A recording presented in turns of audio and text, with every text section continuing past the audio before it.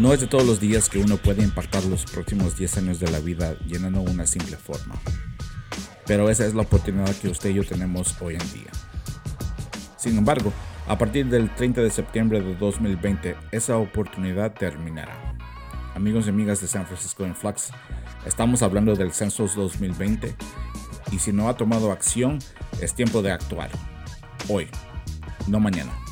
Y la oficina del censo decidió adelantar su fecha límite para llenar el censo. Recuerde que es muy importante que usted se haga contar y ahora tendrá hasta el 30 de septiembre para llenar este importante formulario, ya sea vía telefónica, por internet o por papel. Le hemos insistido, ahora más que nunca, Dalila, es importante, primordial hacernos contar y llenar el formulario, ya que el futuro de escuelas, hospitales, apoyo a los adultos mayores, dependen de ello. Así es, o cuando nos afectan tragedias, por ejemplo, como huracanes o la pandemia que estamos pasando, es cuando más se necesita que todos estén contados para que puedan recibir recursos económicos de parte del gobierno. Recuerde que los fondos que reciben los condados por parte del gobierno federal van a depender del número de habitantes que se reporten en el censo y quienes no se hagan contar, bueno, pues tendremos resultados negativos en los fondos que se otorgan para escuelas, hospitales, etcétera. En este primer episodio de la segunda temporada de San Francisco in Flux, el podcast oficial de Mission Housing, nos acompaña Eduardo García, del Latino Community Foundation, y Rodrigo Molina, un embajador de la OCE de San Francisco, para tener una conversación real acerca del Censo 2020 y cómo sus organizaciones están tomando acción para que cada persona en California sea contado y haga el impacto necesario en nuestras comunidades. Yo soy Julio Lara, gerente de comunicación de Mission Housing, dándote la bienvenida a un episodio completamente en español de San Francisco in Flux.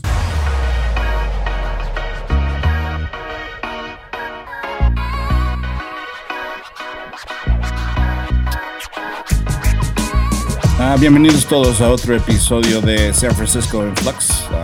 Soy Julio Lara, el director de comunicación en Mission Housing, y me da mucho placer darles la bienvenida a esta conversación entre hermanos para hablar un poquito más del Census 2020.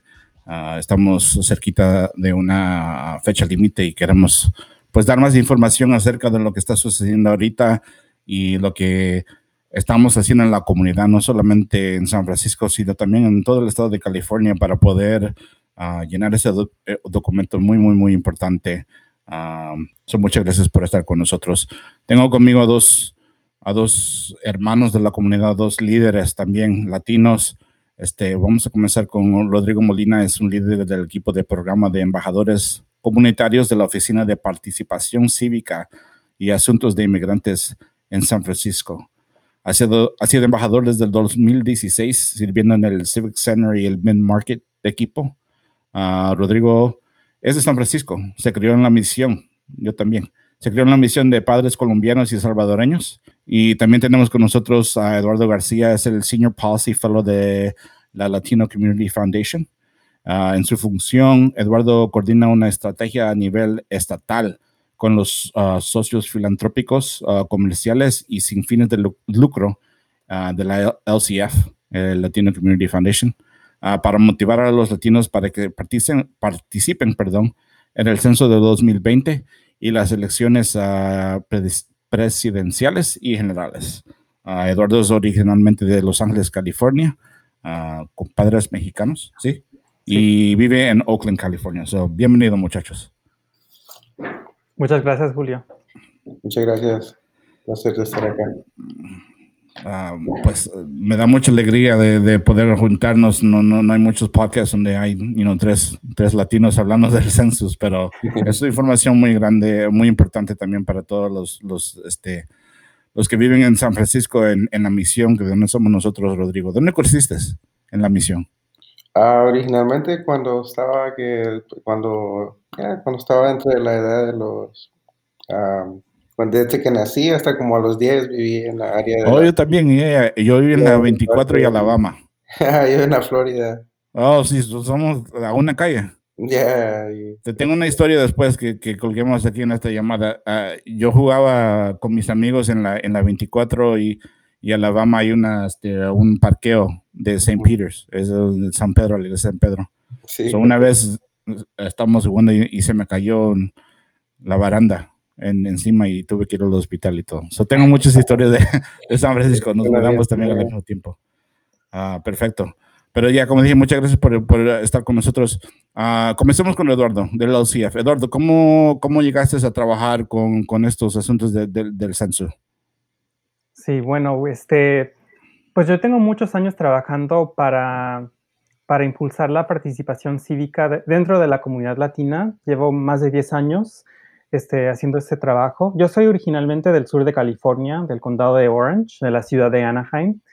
Y yo estuve muy inspirado por la experiencia de mis papás, que son inmigrantes de México, que llegaron a este país en la década de los 80s.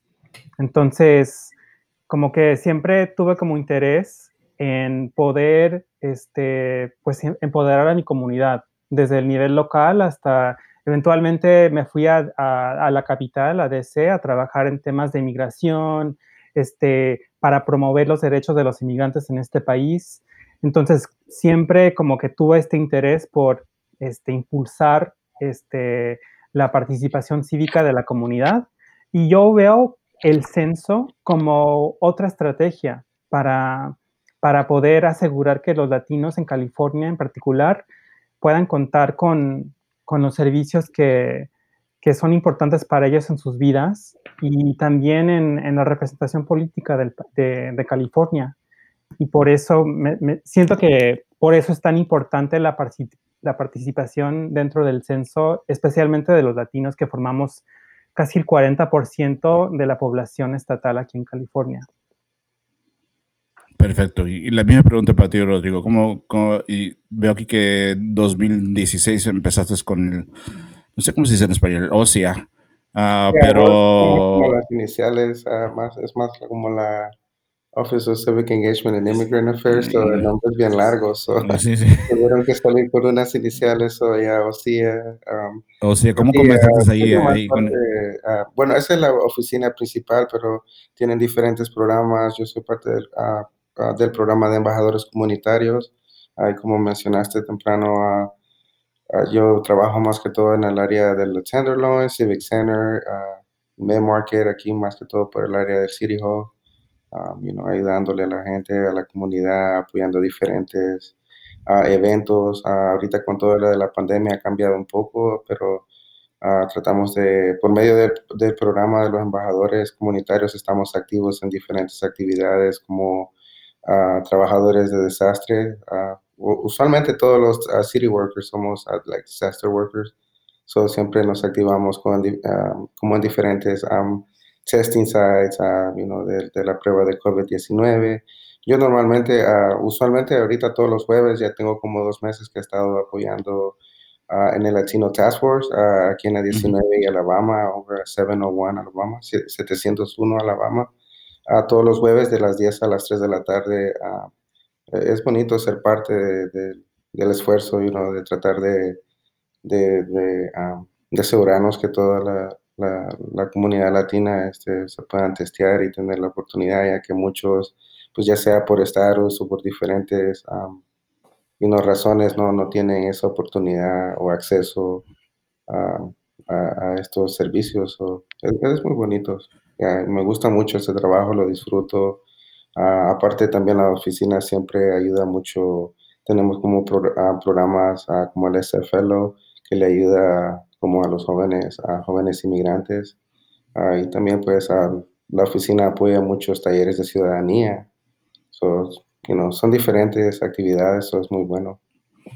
Mission Housing tiene mucha experiencia trabajando con el Latino Task Force en San Francisco.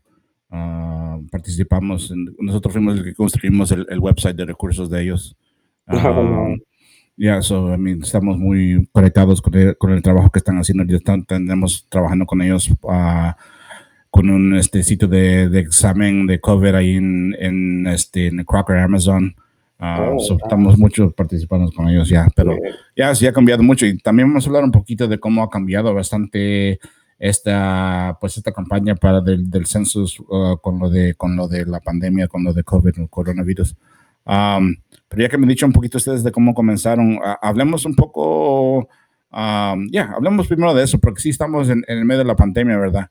Eduardo, cuéntame un poco de cómo tú has visto que ha cambiado, digamos, el mensaje un poco de cuando comenzamos el año y teníamos mucha motivación para que la gente latina llenara el censo.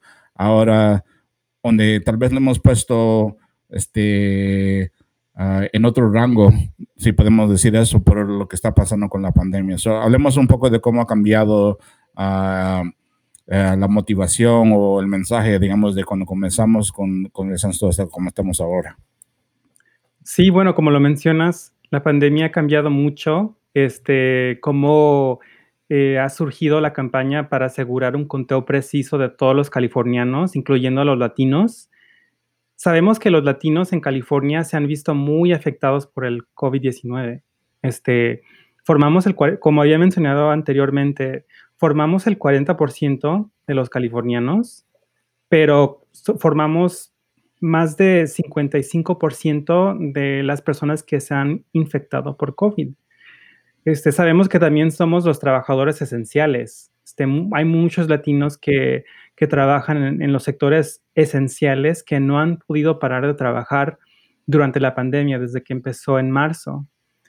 Entonces, sabemos que hay mucha preocupación, hay mucha confusión sobre lo que está pasando en términos de la salud de los latinos, pero también en números de desempleo.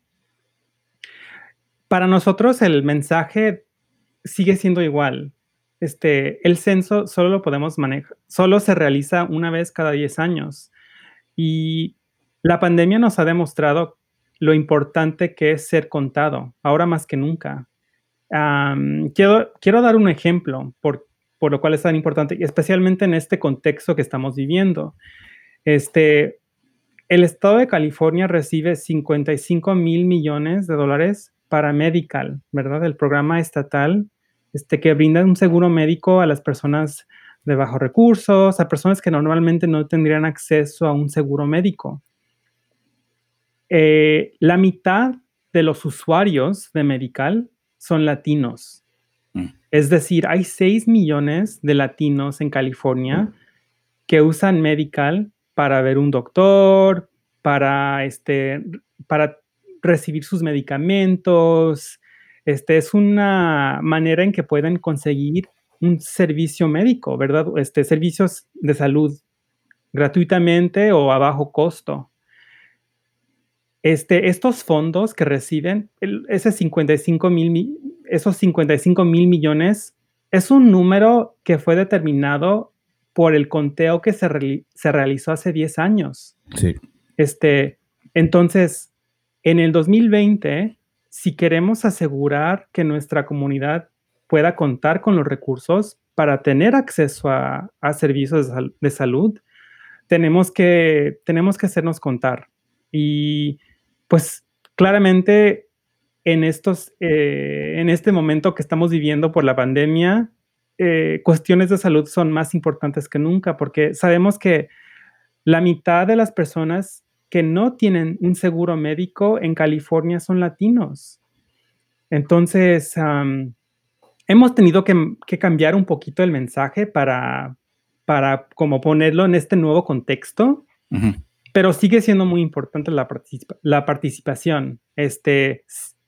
Tenemos hasta el fin de este mes para hacernos contar, sí, para llenar el formulario, que es un mensaje muy diferente de lo que habíamos anunciado anteriormente. Se supone que, bueno, a principios de marzo todas teníamos esta idea de que íbamos a hacer este conteo hasta creo los fines de junio. Y ahora estamos en la primera semana de septiembre y seguimos hablando sobre el censo. Entonces, eso ha cambiado también mucho, pero el mensaje sigue siendo muy sencillo. Es importante participar porque este conteo va a determinar los fondos que vamos a recibir a través de estos próximos 10 años. Y eso sigue siendo muy importante. Porque sigue cambiando la información bastante y estamos hablando de la información que recibe todo el mundo acerca del gobierno federal, ¿verdad? Que ya llevamos, sin comentar mucho en la política, pero sí llevan mucho tiempo ya de querer pues afectar el conteo. So, estamos recibiendo bastantes reportes, bastantes diferentes mensajes. So, hagamos esto, aclaremos un poco de esa fecha que acabas de mencionar, Eduardo. Comencemos, Rodrigo, si puedes tú informarle a la gente qué quiere decir, qué quiso decir Eduardo con esa fecha de septiembre. Ya, no, sí, eso es muy importante lo que Eduardo acaba de mencionar, porque al principio habían dicho de que iba a ser hasta octubre y pues ahora ya estamos perdiendo 30 días porque lo movieron para septiembre al final de este mes. O ahorita estos siguientes 3 semanas van a ser muy vitales para pasar el mensaje y asegurarnos de que toda la comunidad esté llenando su formulario. Como... De lo que yo he leído, no para interrumpirte, pero lo que yo he leído que al final de septiembre vamos a parar de hacer lo que estamos hablando de tratar de agarrar, de llenar el censo de puerta a puerta. Eso es lo que yo he oído. No sé si estoy bien en mi información, pero aclárame un poco. ¿Tienen órdenes ustedes de parar de ir a tocar puerta para llenar el censo al final de septiembre? ¿Y la gente todavía puede llenar el censo de forma en el internet o no? ¿Ha cambiado eso también? No, hasta ahorita la fecha límite es septiembre, a finales de septiembre, eso hasta donde yo sé, todos los censistas ya están afuera en la comunidad y muy importante para los que no quieren que tener un censista tocándole la puerta, pues lo mejor es llenar la forma, porque esa es la única forma, pero de lo contrario, si recibe la visita de un censista, a lo mejor mi consejo es siempre tratar de verificar la identidad, es muy importante. Hoy en día todos andan con identificaciones con fotos y tienen como la agua de marca del Departamento de Comercio. Esa sería mi recomendación y más que todo poner atención a que hasta ahorita todos los censistas andan con sus camisas, sus bolsas, casi todo tiene el sello en ellos, no hay manera de confundirse. Eso es muy importante y, más que todo también, evitar estafas, porque, cuando un censista llegue a su puerta, no tengan en cuenta de que no le van a pedir número de seguro social, no tienen que pedir dinero ni donaciones. Y a veces eso es lo que muchas veces pasa en la comunidad, de que por falta de información, Sí. caemos en esas estafas y pues, más que todo recalcar eso y mantener en mente de que no tienen que dar ni cuentas de banco, ni números de tarjeta, nada de eso, muy importante. Eduardo, de forma final, y tal vez vamos a mencionar bastante esa fecha límite, pero después ¿cuántos días tiene septiembre? ¿30? Después del 30 de septiembre se para el conteo. Exactamente. Actualmente tenemos 3 maneras de participar, ¿verdad? Podemos llenar el formulario por internet, my2020census.gov. Podemos llamar directamente a la oficina del censo también. Y también, si los hogares recibieron el formulario en papel, tienen que... la recomendación es que lo envíen lo más pronto posible, ¿verdad?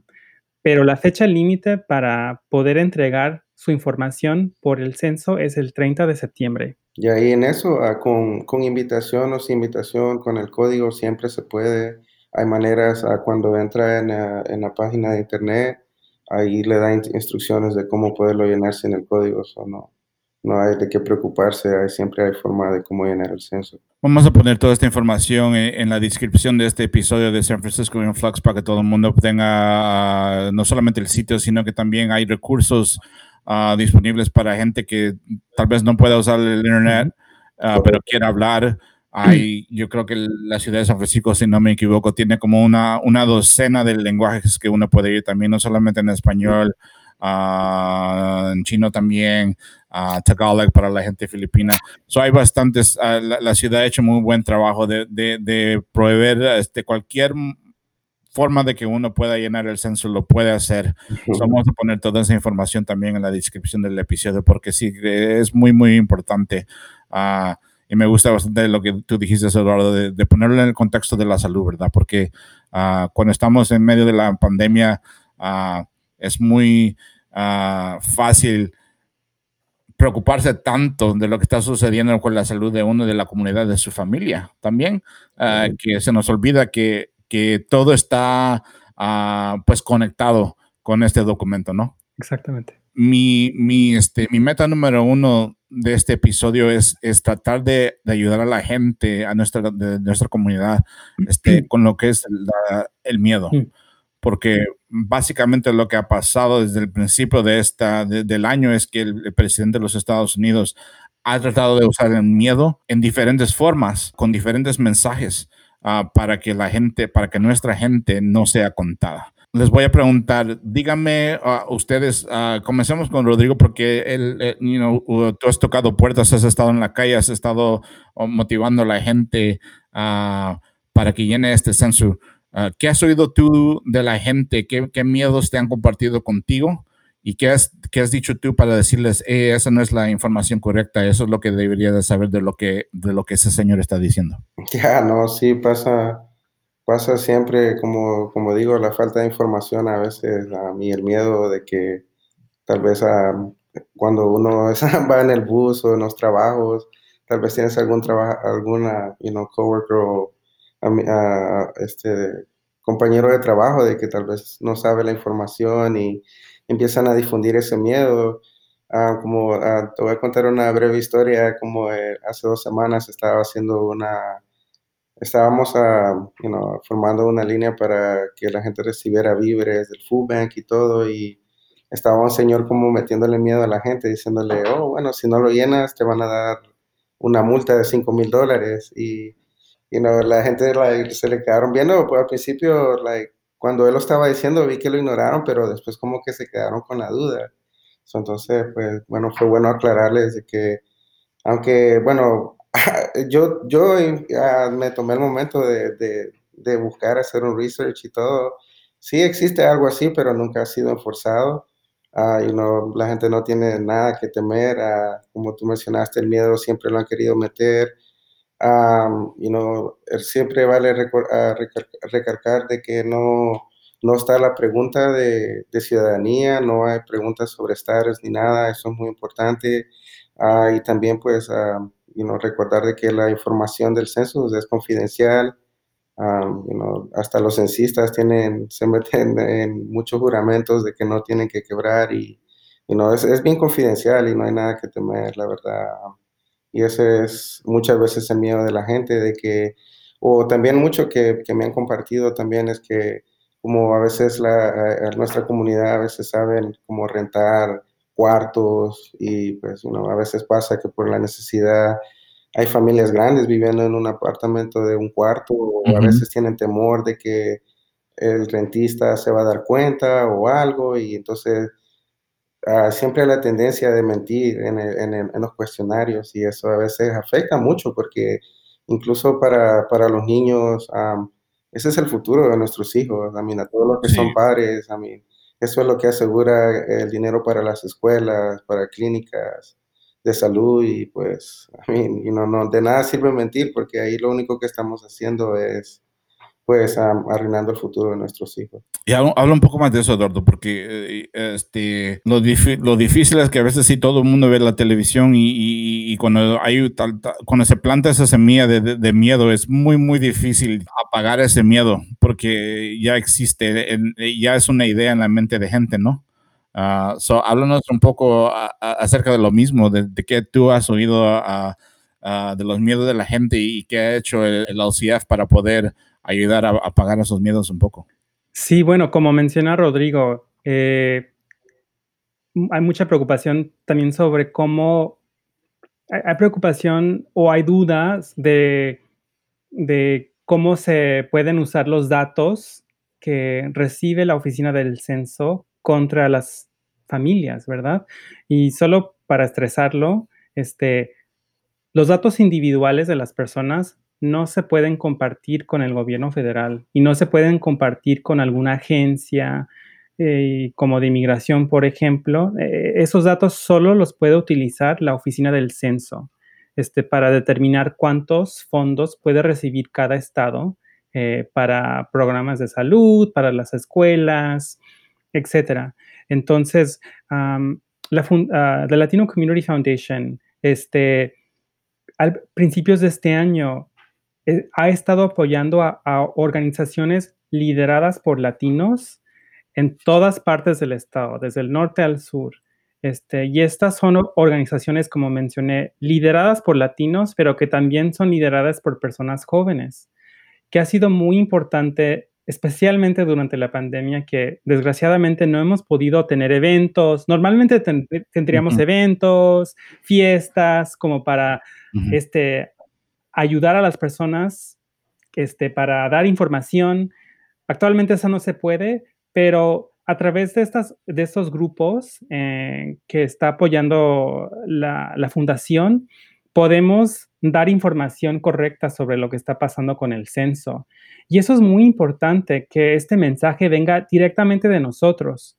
Es muy diferente recibir esta información en tu idioma. Es importante recibir esta información a través de personas que también son latinas, como eso te da como más confianza, ¿verdad? Es muy importante reconocer y que esta información se promueva a través de los latinos, porque solo así podemos como combatir con este miedo que tiene la comunidad sobre el censo, simplemente por no saber por qué es importante, qué impacto tiene también, que puede tener dentro de la comunidad. Y por eso nosotros, a través de estas 19 organizaciones que están trabajando en diferentes partes del estado, el Valle Central, aquí en la área de la Bahía, en el sur de California, donde sabemos que los latinos quizás no han recibido información sobre el censo, estos grupos están brindando esa información, pero también haciéndolo conectando a la comunidad con servicios o con información sobre el COVID-19, que también pues ha cambiado mucho la información a través de esos a través de estos, a través de los meses desde que empezó la pandemia. Entonces, eso es algo que estamos viendo que funciona mucho. Ya, sí. No, y para compartir un poco, algunas de las organizaciones aquí en San Francisco, más que todo, para los que no saben, está como la Acción Latina, Caridades Católicas, el Buen Samaritano, Mission Graduates, ah, el, ah, el Consulado Laboral de San Francisco, está también el SF Latino Party and Equity Coalition. Y también está ese Rising, todos estos non-profits de aquí de San Francisco están apoyando a la comunidad latina para poder llenar los formularios y también están apoyando con outreach y todo. Y no solamente, a mí ya hemos mencionado la fecha límite del 30 de septiembre, eso por favor, tomen el tiempo para poner a llenar el censo. Y aún menos tiempo hablaste ya de la fecha que ha sido... Estaba en octubre y ahora es en septiembre. Sí. No solamente eso, sino que también estamos oyendo datos de que pues California y particularmente San Francisco, Rodrigo, sobre la estatal, creo que leí no hace mucho que está más o menos al 65% ya llenado de los hogares que pueden llenar el censo. Sí, pero San Francisco está al 60%, está un poquito menos, ¿no? Claro, no, justamente iba a mencionar eso, por lo menos aquí en el área de la Bahía, la mayoría de los condados alrededor de San Francisco ya casi están en más del 70%. Lamentablemente ahorita San Francisco, el último chequeo fue como en agosto 28 y estábamos como a un 68%. Sí, es muy importante que pasemos la voz, invitemos amigos, yo creo que mencionando cómo adaptarnos con esto de la pandemia, yo creo que ya que como Eduardo mencionó, no se pueden hacer eventos ni nada, lo que más funciona ahorita es social media, compartir cualquier post, porque a veces es la manera también de poder pasar la voz más rápido. Hay gente que tiene redes sociales con muchos amigos y no cuesta nada pasar la voz un poco y apoyar. Y Eduardo, toma como, 3 minutos tal vez para llenar esto. Sí, pues se puede tardar hasta 10 minutos Yeah. y el impacto es de 10 años. Entonces es muy importante poder hacerlo. Quiero mencionar también que los grupos que estamos apoyando han llamado directamente a miembros de la comunidad, han organizado campañas a través de las redes sociales, han mandado mensajes por texto, porque a veces sabemos que muchas personas se comunican por WhatsApp, ¿verdad? Especialmente los adultos así más mayores. Am, Algunos grupos han también, pues, se han desafiado mucho y han hecho canvassing en comunidades rurales, que normalmente no hay censistas que no pueden llegar a estas comunidades, pero si nuestra gente no va, no nos vamos a hacer contar. Entonces, hay muchas estrategias que están, organizando estos grupos para asegurar que los latinos se hagan contar, porque si no nos hacemos contar, California no tiene un conteo preciso. No puede haber un conteo preciso de California sin un conteo preciso de la comunidad latina. Y ahí no sé qué podría agregar yo a eso lo que acabas de decir, porque es muy, muy importante. Lo que a veces sucede también, y lo que yo he notado, tal vez sea algo cultural, ¿verdad? Pero a veces necesitamos estar en medio de una pandemia para poder realizar lo importante que es algo simple como el censo. Y obvio, estamos en una situación donde todos tenemos necesidad ahorita, y también bastante en la comunidad latina, más en la comunidad latina, más en la misión en San Francisco, aunque yo estoy seguro que es lo mismo, hay necesidad por todos lugares. Pero tenemos que... Y también no hay más que nunca con lo de la pandemia. Creo que a pesar de que aunque en un año tal vez de ahora pase, las secuelas van a quedar, va a haber mucha necesidad. So, es importante asegurar esos fondos para la comunidad para los siguientes 10 años y poder reponernos de la manera adecuada. Mi gente latina, no nos podemos quejar. Sí. Porque si no hacemos algo simple como esto, no tomamos 10 minutos para que sea el futuro de nuestros hijos. Yo soy papá. Y si no tomamos el tiempo, 10 minutos para ellos, para asegurar o tratar de asegurar que los próximos 10 años tengan todo lo que ellos necesitan si llegamos a estar en una situación así en el futuro, pues no podemos decir que amamos a los hijos si no estamos viendo el futuro de ellos, ¿verdad? Claro. Eduardo, antes de comenzar este podcast, hemos mencionado un poquito de un mensaje que salió de la Casa Blanca acerca del conteo base. Hubo salió un reporte del presidente queriendo decir que no, bueno, yo creo que tú sabes de lo que estoy hablando. Si quieres, nos aclaras un poco de lo que eso es y cómo ha afectado el conteo ya que estamos llegando al final de esta fecha límite. Sí, exactamente. Hace un par de meses, la administración Trump anunció un plan para intentar no contar a las personas o no incluir a las personas indocumentadas en el conteo final del censo. Este plan, es importante resaltar que este plan no tiene backbone, o sea, no tiene fuerza, no se podría realizar. Que no tiene columna vertebral. Sí, exactamente. Pero, y lo importante que debemos reconocer también es que esta es una estrategia para intimidar a las personas, es para intimidar al pueblo que no se haga contar.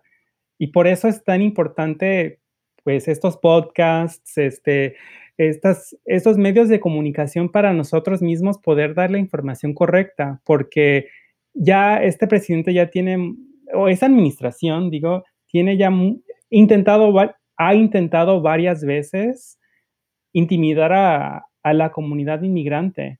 Y es como una manera para intentar reducir el conteo, especialmente de los estados que cuentan con una población inmigrante significativa, en California, por ejemplo. Entonces, nosotros seguimos con el mismo mensaje, que el censo es para todos, no importa su estatus migratorio, y ese esfuerzo de Trump de la administración Trump para reducir el conteo de los estados, excluyendo a los inmigrantes indocumentados. Es solo una manera de intimidar a las personas a no llenarlo.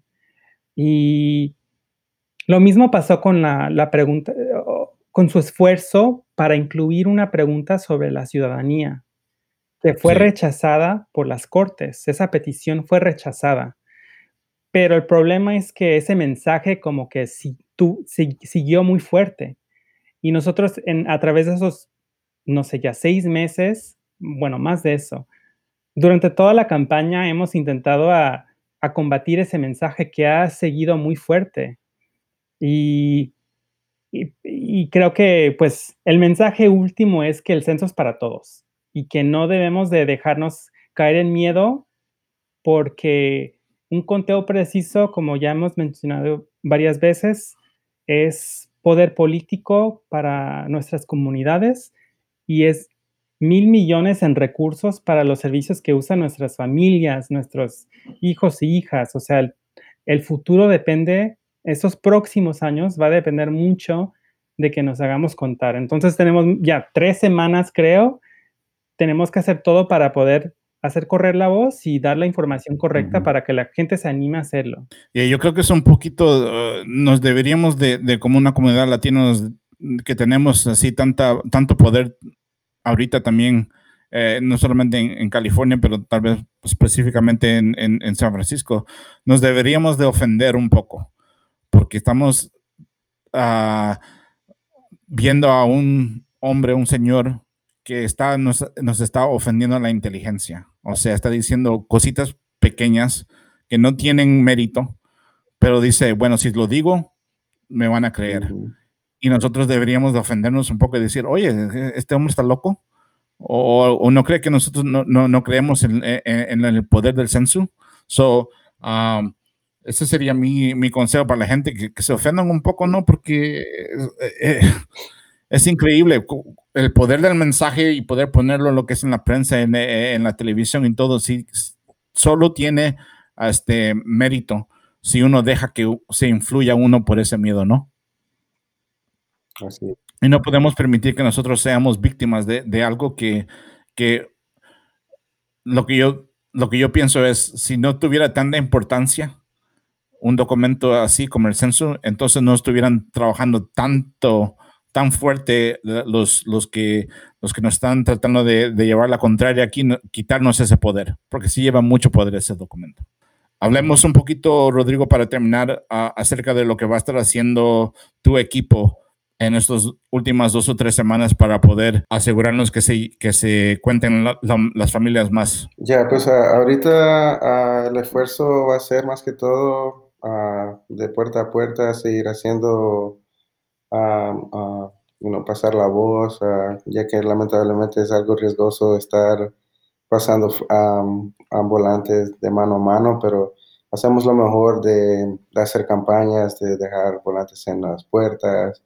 Ahorita el grupo de embajadores comunitarios está participando en hacer más de 2,000 llamadas a la semana en diferentes lenguajes, ya que tenemos un grupo multicultural de diferentes. Tenemos embajadores que hablan muchos lenguajes, o siempre estamos tratando de hacer el mejor esfuerzo, más que todo en las comunidades como Bayview, en Soma, que son ahorita los que están menos contados. La misión ahorita está en buenos números, pero no está de más siempre pasar la voz de que siempre hay que llenar ese formulario lo más que se pueda. Perfecto. Eduardo, te dejo a ti con la última palabra. Dimos, ¿qué te gustaría que la gente que está escuchando este episodio de San Francisco en Flux se lleve en los próximos días?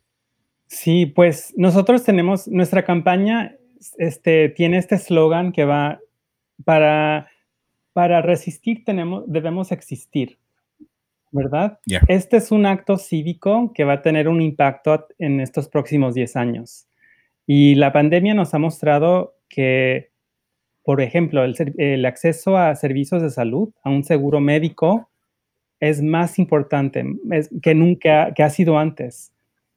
Es algo que puede determinar si tienes acceso a medicamentos, acceso a un doctor. Entonces, si queremos asegurar que tenemos los fondos necesarios para estos próximos 10 años, nos tenemos que hacer contar. Como ya habían mencionado, actualmente se han contado 67% de todos los hogares en California. Entonces, todavía tenemos que llegar para cerrar esa brecha. Y tienen 3 maneras para poder llenar el censo. Lo pueden hacer por internet, my2020census.gov. También hay números que pueden marcar en inglés y en español. Les puedo dejar, para los que nos están escuchando, si quieren hablar con alguien en español, pueden llamar a 844-468-2020.